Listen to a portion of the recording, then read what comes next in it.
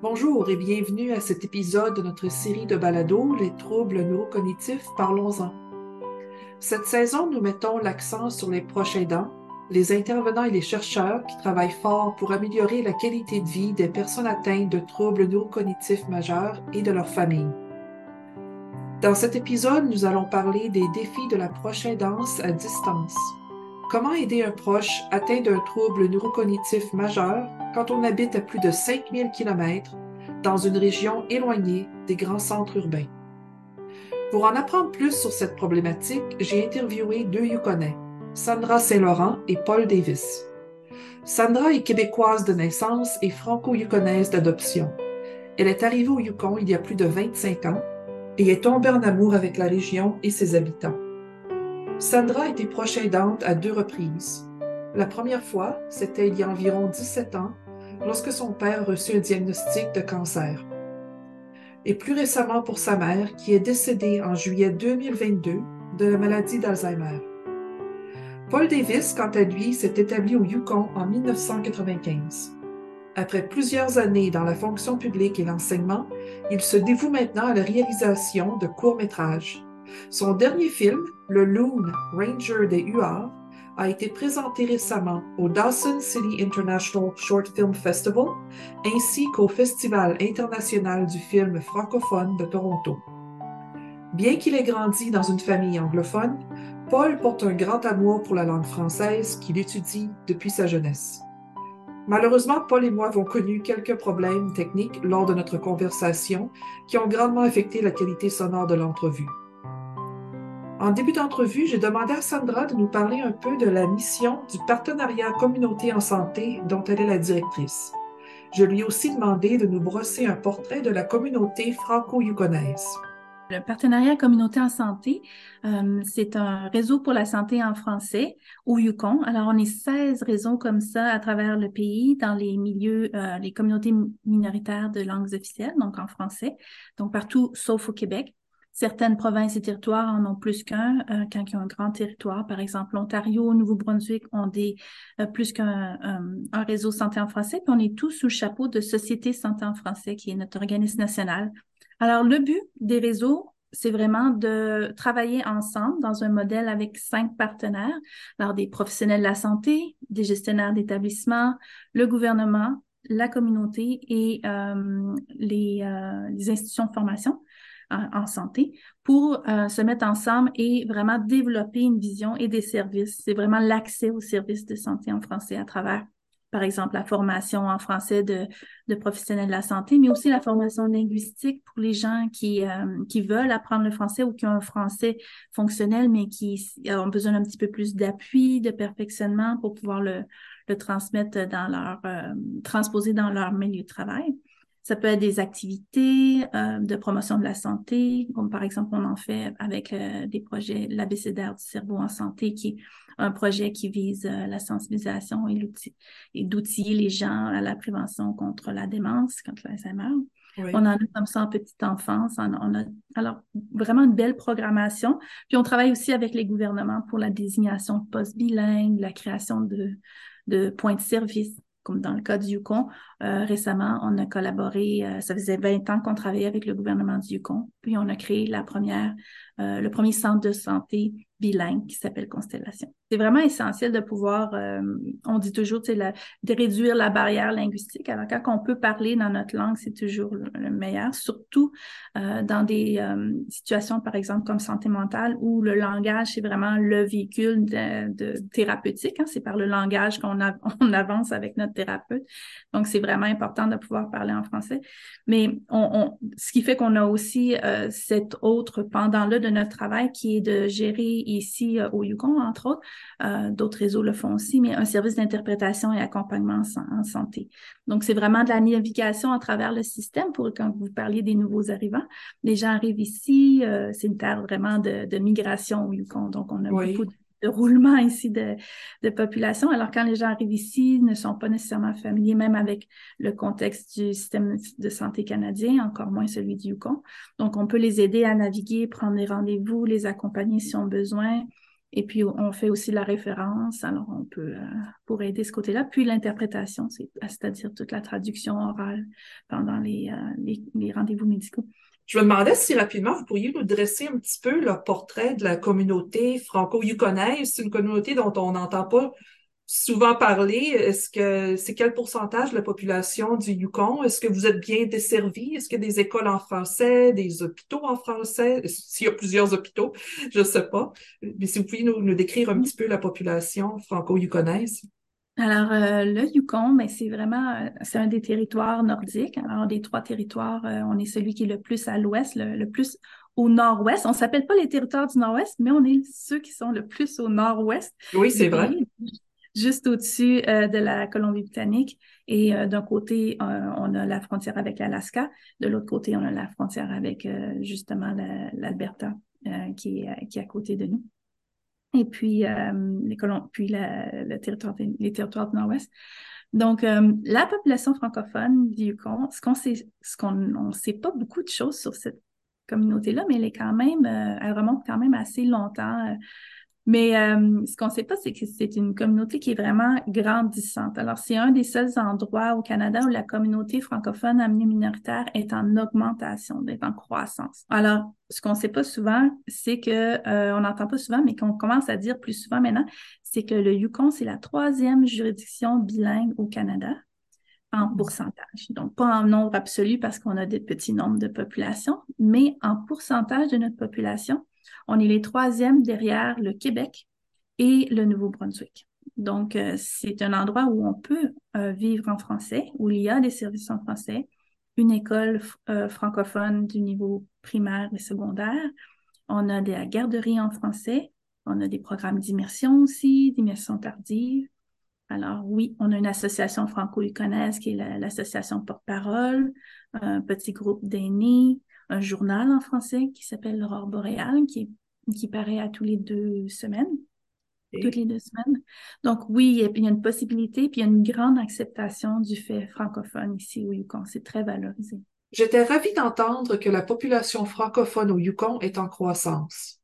Le Yukon a d'ailleurs ouvert 2 écoles francophones sur son territoire dans les dernières années, une école secondaire à Whitehorse en 2020 et une autre école à Dawson City en septembre 2022. J'ai eu le même son de cloche de Paul quand je lui ai demandé de nous parler de la communauté francophone et des services en français au Yukon. C'est beaucoup plus grand maintenant qu'il y a 10 ans. Et on va avoir, ça a l'air, une 2e école francophone à Dawson. C'est ce que j'entends. Je ne sais pas si c'est loin, ou si c'est proche, mais on a déjà une école primaire à l'intermédiaire, école Emily Tremblay. J'ai travaillé là-bas beaucoup comme prof suppléant. On a aussi un journal, l'Aurore boréale, et les samedis soirs à 17h à 18h en honneur de radio communautaire pour la communauté francophone que la radio anglaise de la Radio-Canada et la SRC émis sur les 2 fréquences en même temps. Comme ça, c'est une bonne petite communauté. Les parents de Paul habitent à Ottawa. Son père vit avec un trouble neurocognitif majeur lié au vieillissement. Il a aussi des problèmes avec ses yeux et des douleurs aux genoux. Malgré ces difficultés, les parents de Paul habitent toujours dans leur maison. La mère de Paul doit veiller sur son mari et s'occuper de l'entretien de la maison.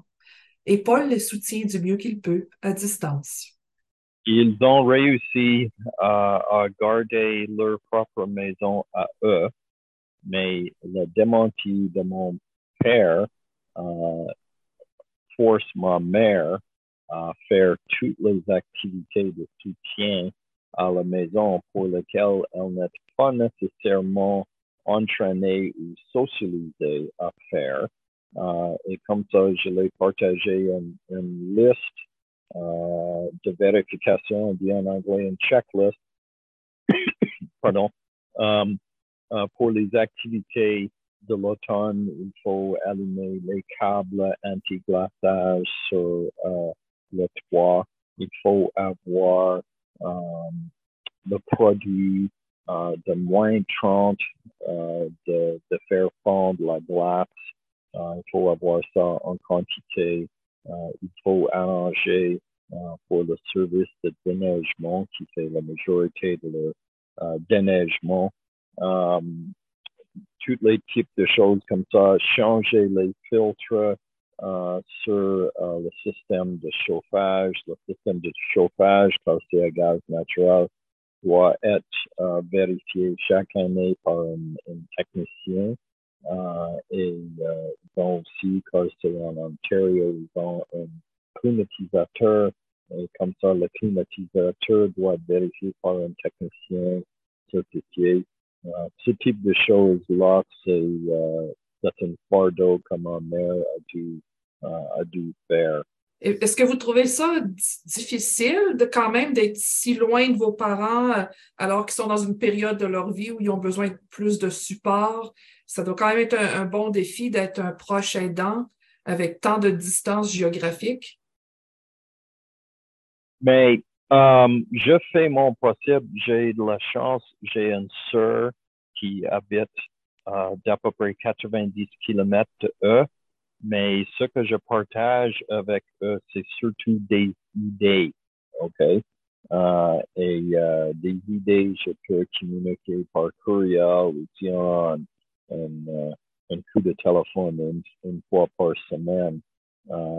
Mais je ne sens pas ça maintenant, mais je parle avec des hautes années anglophones, francophones. Certains sont plus jeunes que moi, certains sont plus vieux que moi, qui disent, ah oui, oui, j'ai dû faire ceci et ça pour ma mère avant qu'elle ait mis dans une institution, bla, bla, bla. Et c'est un petit peu terrifiant d'entendre ça. Par contre, on a eu un groupe de formation par Zoom. C'est l'approche de vieillissement de Montessori. Et comme ancien prof, ce n'était pas vraiment nouveau à moi quand on fait d'à peu près ces choses là-bas, quand on travaille comme prof, surtout la communication avec le monde. Mais pour beaucoup de monde, c'est assez spécial. Et on a eu ça avec le monde local et le monde d'ailleurs. En français, c'est offert par notre partenaire de communauté santé, PCS, qui est un des services. On a une ou deux personnes qui travaillent avec ça. Sandra St-Laurent, c'est la personne la plus connue pour ça. Comme ça, je connais du monde à mon âge qui a perdu leurs parents, qui a dû rester dans l'Est pour dealer avec leurs parents. Et mes parents me demandent pas à faire ça actuellement. Et on a le luxe qu'on peut voyager un petit peu ensemble. On a osé en mai, on a visité Québec en train, ma mère, mon père et moi. Et ça a fonctionné assez bien. En plus de fournir à sa mère des listes de contrôle pour lui rappeler les tâches qui doivent être faites régulièrement dans la maison, Paul a trouvé d'autres moyens ingénieux d'aider ses parents. Par exemple, Paul a acheté des gilets de sécurité à haute visibilité pour ses parents. Ce gilet aide son père non seulement à voir son épouse lorsqu'ils sont ensemble en public, mais garantit également qu'il est visible pour les autres, en particulier lorsqu'il est à vélo. Paul, qui est lui-même grand amateur de cyclisme, a encouragé ses parents à faire du vélo. Grâce à lui, ses parents se sont procurés des vélos électriques et ont complété le cours Can Bike. Pour Paul, il ne fait pas de doute que le vélo aide ses parents à rester en forme et permet à son père de sortir de la maison et de participer à plus d'activités. Ils font le vélo en été et ils ont suivi le cours Can Bike, le cours en conduite défensive pour les cyclistes. Ils ont des vélos électriques de la première génération. Comme ça, on a remplacé un des chargeurs cet été pendant mon visite. Celle de mon père, le chargeur, une espèce de transformateur électrique a pété. Et on a trouvé un autre dans un délai d'à peu près une simple journée, on a eu de la chance. Ils ont remplacé les piles sur leur vélo électrique. Et mon père a aussi une blessure dans les deux genoux. Et comme ça, il apprécie beaucoup que le vélo électrique peut l'aider à faire du vélo avec moins de stress sur ses genoux. Mais il peut faire des distances considérables sur le vélo électrique. Pour aller à la bibliothèque, ma mère va prendre un cours en français conversationnel à la bibliothèque publique d'Ottawa. Mon père va aller avec elle sur leur vélo.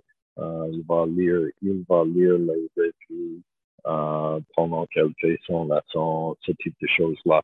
Comme ça, ça nous donne aussi une façon de faire les pique-niques ensemble quand je les rends visite. Et on va choisir des routes qui sont assez calmes pour mes fins à moi, car je ne suis pas habitué d'être dans des grandes circulations. On a un petit peu de ça à Whitehorse, mais on peut l'habiter comme ça, on planifie éviter des choses. On va faire les pique-niques ensemble, ce type de choses-là, ou aller à un concert musical qui n'est pas super loin. Pour Sandra, la distance pour un proche aidant est un défi qui n'est pas sans ses avantages. Grâce à la technologie et à des visites de plus longue durée, elle a pu détecter quand sa mère a commencé à montrer des signes de troubles neurocognitifs. Pour ma mère, ça s'est déclaré juste un peu avant la pandémie. On avait des doutes, tout ça, mais alors, ce qui était intéressant, c'était que quand justement, on avait des sessions en visioconférence. Donc, il y a plein d'autres petits, quand on dit toujours le langage non verbal, ça dit beaucoup. Alors, quand la personne cherche ses mots, ça dit quelque chose, mais quand on voit qu'elle a mis son chandail à l'envers, par exemple, au téléphone, on ne le verrait pas, ça. En personne, on pouvait voir s'il y avait des petits éléments comme ça ou, par exemple, s'il y avait quelque chose qu'elle semblait chercher pendant qu'elle me parlait ou en visioconférence, mais je pouvais voir, elle cherchait quelque chose ou elle était anxieuse de quelque chose. On pouvait voir des petits signes comme ça. Puis aussi, le fait que, oui, on était loin et on l'est toujours loin, mais en même temps, on a la chance que quand elle venait ici, par exemple, c'était pour des longues périodes. Et alors, on avait la chance je dirais, par exemple, quelqu'un qui est plus proche, par exemple ma sœur qui était plus proche, la voyait des petits intervalles, 2-3 heures, des petites sorties ou des petits rendez-vous comme ça, qui font que parfois on peut attribuer aujourd'hui elle était fatiguée, c'est pour ça qu'elle cherchait ses mots, des choses comme ça. Alors que quand elle venait chez moi pour 3 semaines, c'était du matin au soir, on pouvait la voir du déjeuner à son meilleur, si on veut, parce que c'est une personne du matin comme moi. Alors, on pouvait la voir vraiment du matin au soir, voir s'il y avait des choses qui se passaient, puis on pouvait remarquer certains signes déjà parce qu'elle faisait partie de notre quotidien. Donc ça, c'était quelque chose qui est particulier au fait que vu qu'elle est loin, elle fait pas juste des petits sauts quand que ça lui adonne, puis quand elle est à son meilleur. On la voyait dans tout le spectrum finalement de sa vie.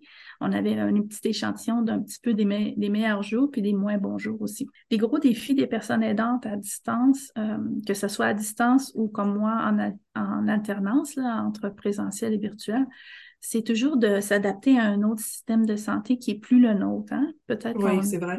qu'on est originaire de là, mais quand ça fait même 5-6 ans, moi dans mon cas 25 ans, qu'on n'est plus là, c'est pas nécessairement naturel et intuitif que les services sont les mêmes et qu'on va les chercher de la même façon. Donc ça, c'est vraiment comme une autre recherche. Par contre, ce qui est avantageux avec les nouvelles technologies comme maintenant, c'est qu'il est possible de faire des téléphones, d'appeler la pharmacie, de commander des choses en ligne. Les gens, ils savent pas si vous êtes à Bécomo ou à tombée ou à C'est vrai, c'est vrai. vous commandez des médicaments pour votre parent ou quelque chose, eux autres, c'est la popote roulante. Moi, je me souviens, j'ai le service de repas chaud à domicile. Quand j'ai ouvert le compte de ma mère, il y avait rien qui disait que j'étais à Whitehorse puis que moi, il était 6 heures du matin quand je faisais son compte. Pas du tout. Comme Paul, Sandra a aussi une sœur qui habitait dans la même région que sa mère. Dans le passage qui suit, Sandra parle des rôles différents mais complémentaires qu'elle et sa sœur ont joués auprès de leur mère. Nous avons aussi parlé de l'importance d'avoir un petit groupe de personnes sur place pour aider et accompagner la personne qui vit avec un trouble neurocognitif. Être à distance, c'est ça l'avantage aussi, c'est parfois le décalage horaire joue en notre faveur. Dans mon cas, ma mère dans l'Est, si elle décidait, parce qu'elle se rendait peut-être moins compte quelle heure il était, de m'appeler à minuit, mais pour moi, il était quand même juste 9 heures jusqu'à temps qu'on change plus d'heure. Là. Dans le temps, Oui, maintenant, le Yukon ne change plus d'heure, mais on n'avait que 3 heures de différence. Alors pour moi, c'était 9 heures. C'était encore gérable, il n'y avait pas de problème. C'était préférable qu'elle m'appelle moi que ma sœur qui habite à côté. Évidemment, qui pour elle, avec ses jeunes enfants, ça aurait pu être un petit peu plus dérangeant. Mais ça dépendait toujours de la nature de l'appel. Si c'était quelque chose où il faut justement aller vers la personne pour vérifier quelque chose ou l'aider physiquement, c'est plus difficile de le faire à distance, évidemment. À ce moment-là, c'est très important d'avoir cette collaboration-là avec quelqu'un sur place en oui. qui on a confiance, puis c'est très complémentaire. Mais d'un autre côté, d'être loin, souvent, ça permettait moi, je pouvais faire peut-être plus du support, des fois émotionnel, parce qu'elle m'appelait, puis elle savait que c'était pas dérangeant pour moi. Mais ça serait un de vos conseils, peut-être, si on est proche aidant et puis qu'il n'y a pas d'autres parents dans le coin, de se trouver au moins un ami, un voisin, mais quelqu'un en qui on a confiance, que son proche connaît bien pour faire aussi ce contact-là en personne. Absolument. C'est Oui. vraiment de créer une équipe. À un certain point, on avait vraiment aussi un réseau avec les amis où on se tenait au courant. Donc, on avait même créé un petit groupe à travers les médias, certains médias un peu sociaux comme c'est avec, voyons, comment on Sur dit, Facebook? Messenger Ah, Group. On pouvait Messenger, avoir un oui. groupe Messenger. Donc là, on pouvait envoyer une information à quelqu'un, puis là, tout le monde était au courant en même temps. Donc ça, c'est très utile aussi. Ça vous évite de toujours redire les mêmes choses. Puis parfois, c'est de passer à travers aussi des moments difficiles, des deuils ou avoir de la distorsion. L'autre la façon, c'était souvent dans un groupe d'amis ou une famille, il y en a toujours un ou une qui aime ça, dire les nouvelles aux autres. Oui, oui. Donc, on a toujours une matante ou un moment quelque Les chose. placoteux. Oui, c'est ça. Donc, on mise là-dessus. On dit, bon, ben, je vais vous donner l'information, puis vous allez la diffuser au reste des frères et sœurs ou aux neveux, nièces, peu importe, c'est les gens qui doivent être mis au courant, ou même dans les amis, qui est un bon point, puis qui va être capable de le faire de façon fiable. C'est sûr que là, c'est ça, on veut pas juste des placotés, on veut aussi des gens qui sont capables de le faire de façon fiable, puis pour pas non plus créer de l'anxiété qui fait que les gens rappellent pour avoir plus de nouvelles, puis ça devient plus lourd, là. Oui, Oui, exactement. c'est trouver un bon point d'ancrage, de diffusion, puis d'avoir l'information à tout le monde, puis de ne pas avoir peur d'en parler. Moi, je mettais aussi des ressources, des webinaires qui existaient aussi, des formations comme Montessori, Alzheimer, communication avec une personne atteinte de démence, des petites informations courtes qui permettaient que tout le monde en ait les mêmes bases quand on parlait à ma mère, par exemple. OK. On savait un peu à quoi s'attendre. Tu sais, c'était pas, des fois, les gens, ils savent juste pas comment réagir, puis c'est normal. Bien entendu, un des plus grands défis pour Paul et Sandra est qu'ils vivent non seulement loin de leurs parents, mais aussi dans une région éloignée de tous les grands centres urbains. Il n'y a pas de vol direct entre Whitehorse et Ottawa ou la ville de Québec. Le voyage en avion peut prendre entre 12 et 17 heures, parfois plus, et comprend généralement 2 à 3 escales. Les grands froids et la noirceur l'hiver peuvent rendre les voyages plus difficiles, et la pandémie a également ajouté une couche de complexité à tous les déplacements. Je les rends visite peut-être 1 ou 2 fois par année. Et cette visite que j'ai fait avec eux en novembre, cet essai de voyage, j'ai pas vraiment de but de voyage en décembre. Il faut comprendre qu'ici, voyager en hiver, tu dois vraiment avoir quelqu'un qui va soigner de ton maison. Tu dois fermer la pression de l'eau domestique qui arrive de la ville de façon que si un poteau gel, ça va pas inonder toute la maison. La maison doit être vérifiée chaque 24 heures. Tu mets un grand thermomètre sur les escaliers d'entrée pour indiquer que c'est plus 15. Puis c'est 0 ou moins 5 à l'intérieur pour la personne qui garde la maison comme ça. c'est pas hyper plaisant de voyager hors de Yukon en décembre, OK? Et la noirceur, ça complique tout, OK? On a tout le ruban réfléchissant sur nos bottes, sur nos pantalons de pointe, sur nos mitaines, sur nos vélos. On a les lumières DEL partout, mais c'est plus facile d'avoir un vol d'avion annulé car la visibilité était trop bas pour décoller ou surtout pour atterrir. Il n'y a pas beaucoup d'aéroports d'alternatifs très près autour de nous. Comme ça, c'est difficile. On doit toujours avoir notre passeport avec nous car si on est forcé d'atterrir dans un autre aéroport, ça peut être Juneau, Alaska ou États-Unis. Comme ça, il faut avoir le passeport avec toi. Et le noirceur, ça complique le voyage pas mal. Comme ça, j'ai une horreur de voyager en décembre. J'en ai fait l'année passée. Je n'aime pas. Je comprends. C'est super difficile et on souffre une pénurie de main-d'œuvre maintenant. Comme ça, il y a de très bons monde qui travaillent à Air North. Ils sont super dédiés.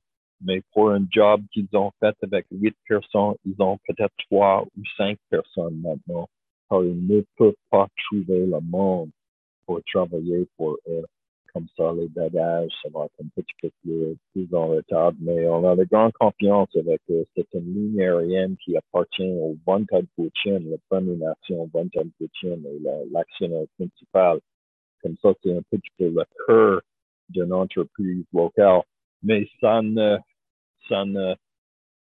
contredit pas l'impact de la noirceur sur les opérations. Il y a un impact. On n'a pas des systèmes d'approche des instruments comme les aéroports de Toronto, de Montréal et de Vancouver. On n'a pas ça au nord de 60. Le fait que la pandémie était là, puis qu'on n'avait pas le droit de voyager, c'était parce que dans le cas du Yukon, il y avait aussi... on a eu les vaccins plus vite que le reste du Canada, ou en tout cas que certaines parties du Canada pour mon âge. Donc ça, c'était un avantage pour moi. J'étais vaccinée avant ma sœur, qui a à peu près le même âge que moi, au Québec. Donc pour moi, c'était plus facile d'aller justement dans les milieux de soins parce que j'avais déjà mes vaccins. Ceci dit, c'est ça, il y avait le défi vraiment des horaires d'avion, puis qui était vraiment impossible. Et puis, des annulations, toujours aussi. Puis, le fait aussi que si je quittais le Yukon était pendant 1 an et demi, finalement, avec une période d'isolation de 14 jours. Donc, je savais qu'au retour, je ne pourrais pas être avec ma famille non plus. Donc, non seulement je serais partie 2 semaines, mais 2 autres semaines en revenant où je ne serais pas avec ma famille. Donc, ça voulait dire que j'étais 1 mois sans voir mes enfants. Oh, vous ne pouviez même pas vous isoler à la maison? On pouvait s'isoler à la maison, mais il fallait pas être sur les mêmes étages. On ne pouvait pas manger en même temps. On ne pouvait pas avoir les mêmes salles de bain. Donc, il fallait soit que mes enfants... ce qu'on on a fait comme choix finalement, c'est que soit que mes enfants venaient en isolation avec moi, donc ils n'allaient plus à l'école non plus, on ne pouvait plus sortir, je ne pouvais plus aller faire l'épicerie, donc il fallait prévoir pour 2 semaines, ou à ce moment-là, il fallait vraiment s'isoler sur un autre étage, des étages différents. Nous avons entendu plus tôt comment Sandra a utilisé la technologie pour rester en contact étroit avec sa mère et créer un réseau de personnes pouvant soutenir sa mère et se soutenir mutuellement pendant les moments difficiles. Elle nous a aussi expliqué comment elle a fait un bon usage du décalage horaire entre Québec et Whitehorse pour apporter un soutien à sa mère à des moments de la journée qui auraient été moins commodes pour sa sœur. En terminant notre conversation, j'ai demandé à Sandra si elle avait d'autres conseils pour les personnes qui s'apprêtent à commencer leur cheminement en tant qu'aidant à distance. C'est important ne pas s'isoler, de vraiment trouver, quand on dit le réseau autour, c'est pas seulement pour le relais, mais aussi pour pas s'isoler, pour pouvoir, si on a besoin de répit, d'avoir quelqu'un sur qui on peut compter, parce que ça arrive des imprévus, on peut attraper la grippe, on peut se casser un orteil, on peut... Oui. Tout le monde, c'est pas parce qu'on est personne aidante qu'on est des super-héros à l'abri de tout. Donc, on a vu que parfois les personnes aidantes deviennent des personnes aidées.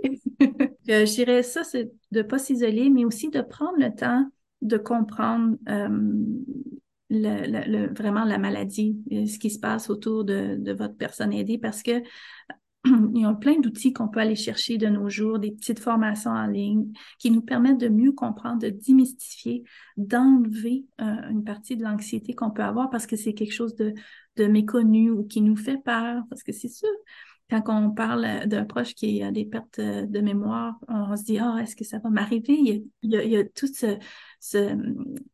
je dirais, cet exercice-là de réflexion sur soi-même, sur sa propre vulnérabilité.